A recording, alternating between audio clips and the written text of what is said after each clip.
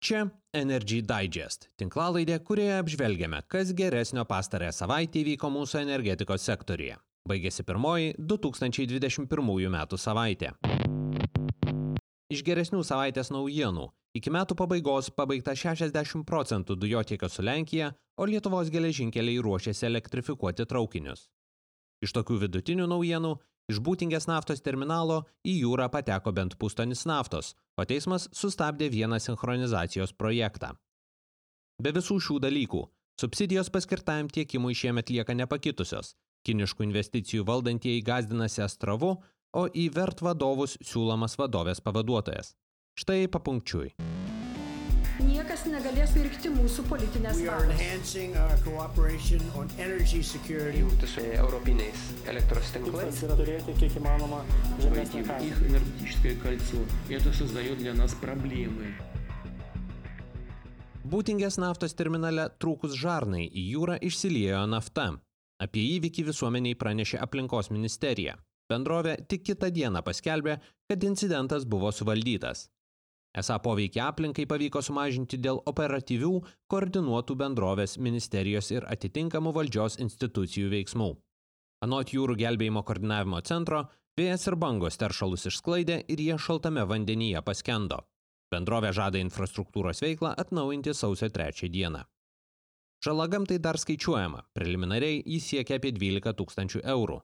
Bendrovė teigia, kad vietos valdžios institucijų vertinimų išsiliejusios naftos kiekis yra 480 litrų. Aplinkos ministerija anksčiau skelbė, kad 4 km ilgio ir 100 m pločio naftos dėmę galėjo sudaryti iki 2 tonų naftos. Ministerija dėl teršalų kiekio nustatymo kreipėsi į teisėsaugą.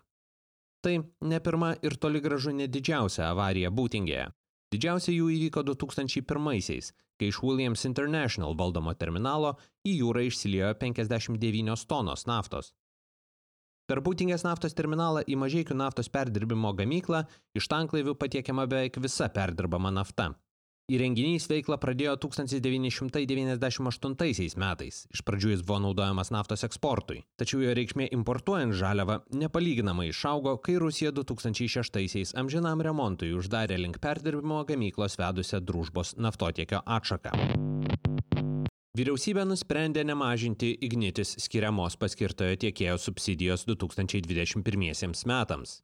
Kaip ir anksčiau, bendrovei bus kompensuotas įsigijimo ir pardavimo kainos skirtumas visam pagal sutartį iš Equinor perkamam dujų kiekiui – 3,87 teravatvalandėm. Tai yra 4 standartinio dydžio, apie 140 000 kubinių metrų dujų kroviniai. Vadovaudamasi dabartiniu reguliavimu, bendrovė importuojamas dujas parduoda dujų biržoje, o patirtus nuostolius kompensuoja dujų vartotojai per vadinamąją terminalo dedamąją. Patvirtinusi subsidijos dydį 2021-iesiems, vyriausybė taip pat nusprendė pradėti rengti eilę reguliavimo pakeitimų. Siekiama paskirtojo tiekimo kiekio nustatymą perduoti reguliuotojui, tai neva procesą turėtų depolitizuoti. Bus siekiama pakeisti reguliavimą taip, kad būtų galima paskirtojo tiekimo kiekį tikslinti ne kasmet kaip šiuo metu, o ir metų eigoje.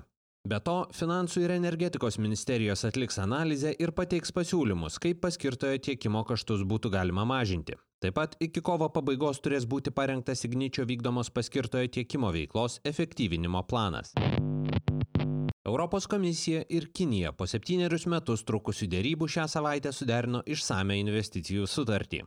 Ji turėtų atverti dalį ekonomikos ir sukurti geresnės sąlygas ES verslui veikti Kinijoje. Tuo pačiu spaudžiant Pekiną atsisakyti konkurencijai žalingų praktikų, tokių kaip neskaidrios subsidijos ar prievartinis technologijų perėmimas. Susitarimas toliau keliaus į Europos parlamentą, kur, tikėtina, pasigirs reikalavimai į sutartį įtraukti griežtesnius Kinijos įsipareigojimus žmogaus teisų klausimais.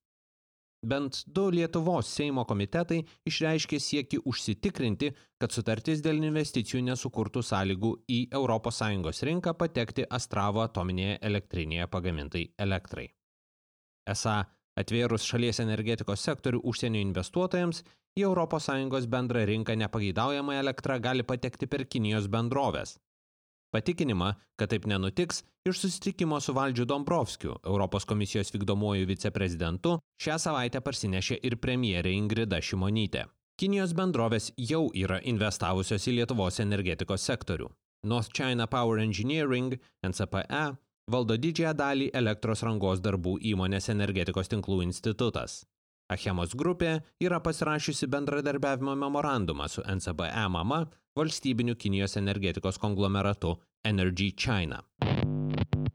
Prezidentas į valstybės energetikos reguliavimo tarybos vadovus Seimui siūlo Renatą Pocių, kadenciją baigusios reguliuotojo vadovės pavaduotoją. Tai leidžia manyti, kad antiastravinio sąjūdžio padiktuota energetikos reguliuotojo pozicija dėl prekybos elektra su Rusija metodikos neturėtų keistis. Reguliuotojas įsitikinęs, kad Lietuvos pasiūlyta, kaimynų patvirtinta prekybos metodika neužtikrina antiastravinio įstatymo įgyvendinimo ir turėtų būti tobulinama. Inga Žilienė yra atleidžiama iš pirmininkės pareigų pasibaigus kadencijai. Jos pavardė buvo minima viešojoje erdvėje tarp kandidatų į energetikos viceministres. Amber Grid skelbia iki metų pabaigos atlikusi 60% Lietuvos ir Lenkijos dujotiekio GIPL darbų. Paskutinėmis metų dienomis dujomis užpildyta 72 km ilgio naujojo dujotiekio atkarpa nuo GIPL pradžios Širvintų rajone iki Alytaus. Įgijęs jau suvirinta 125 km dujotiekio, vamzdynas paklotas Vilniaus Širvintų, Elektrėnų, Kaišiadorių, Prienų, Birštono ir dalyje Alytaus rajono. Per 2020-uosius prasikasta po Nerimi ir Nemunu, įrengtas GIPL pradžios taškas šalia Jauniūnų dujų kompresorių stoties, o pastatyta atkarpa sujungta su dujų perdavimo sistema. Dujotiekį planuojama užbaigti iki 2021 metų pabaigos. Šią savaitę naujienų agentūra BNS pranešė, kad Vilniaus apygardos teismas Energetikos tinklų instituto prašymu gruodžio 23 dieną sustabdė Litgrid įgyvendinamą elektros linijos Jurbarkas Bitėnai rekonstravimo projektą. Bendrovė teismo prašo panaikinti lapkričio 20 dieną Litgrid paskelbtą laimėtoją ir konkursą rengti iš naujo. Projektas yra Baltijos šalių sinchronizacijai su kontinentinė Europa reikalingos jungties nuo Kruonio hidroakumuliacinės elektrinės iki Bitėnų pastotės dalis. Ja iki šiol planuota pastatyti iki 2023 metų pabaigos. Pasak teismo, konkurso objektas nėra susijęs su išskirtinėmis aplinkybėmis, kurios sukeltų didelę žalą Litgrid ar visuomeniai. Ir galiausiai. LGT Link, Lietuvos geležinkelių grupės keleivių vežimo bendrovė, pradėjo viešųjų pirkimų procedūras elektrinių traukinių, taip pat ir galinčių baterijų pagalba važiuoti neelektrifikuotais ruožais pirkimui. Planuojama įsigyti 30 naujų elektrinių traukinių, dalis jų būtų su baterijomis. Lietuvoje yra elektrifikuota vos 9% geležinkelio, tai mažiausia dalis Europos Sąjungoje, kurioje šis vidurkis siekia 52,7%.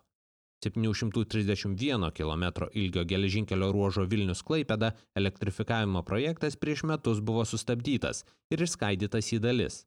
Vasarą gautas finansavimas Vilniaus geležinkelio mazgo elektrifikavimui.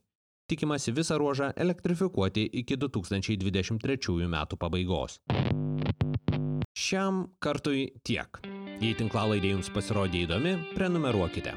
Energy Digest rasite bet kurioje podcastų programėlėje. Papasakokite apie tinklalaidę draugams, bendradarbiams ir pažįstamiems. Galbūt jiems energetikos naujienos taip pat bus įdomios. Šis podcastas kuriamas to paties pavadinimo naujienlaiškio pagrindu. Jei mėgstate naujienas ir skaityti, o ne tik jų klausytis, laidos aprašyme rasite nuorodą, kuria sekdami galėsite užsiprenumeruoti naujienlaiškį. Kaip bene viskas šiame gyvenime, Energy Digest ilgainiui atsiduria ir socialiniuose tinkluose. Aprašyme rasite visas navigacijai reikalingas nuorodas, taip pat ir į Patreon platformą, kurioje galite tapti tinklalaidės rėmėjais. Ačiū, kad klausėtės. Su jumis buvau aš, Naglis Navakas. Su naujais metais ir iki kitų kartų.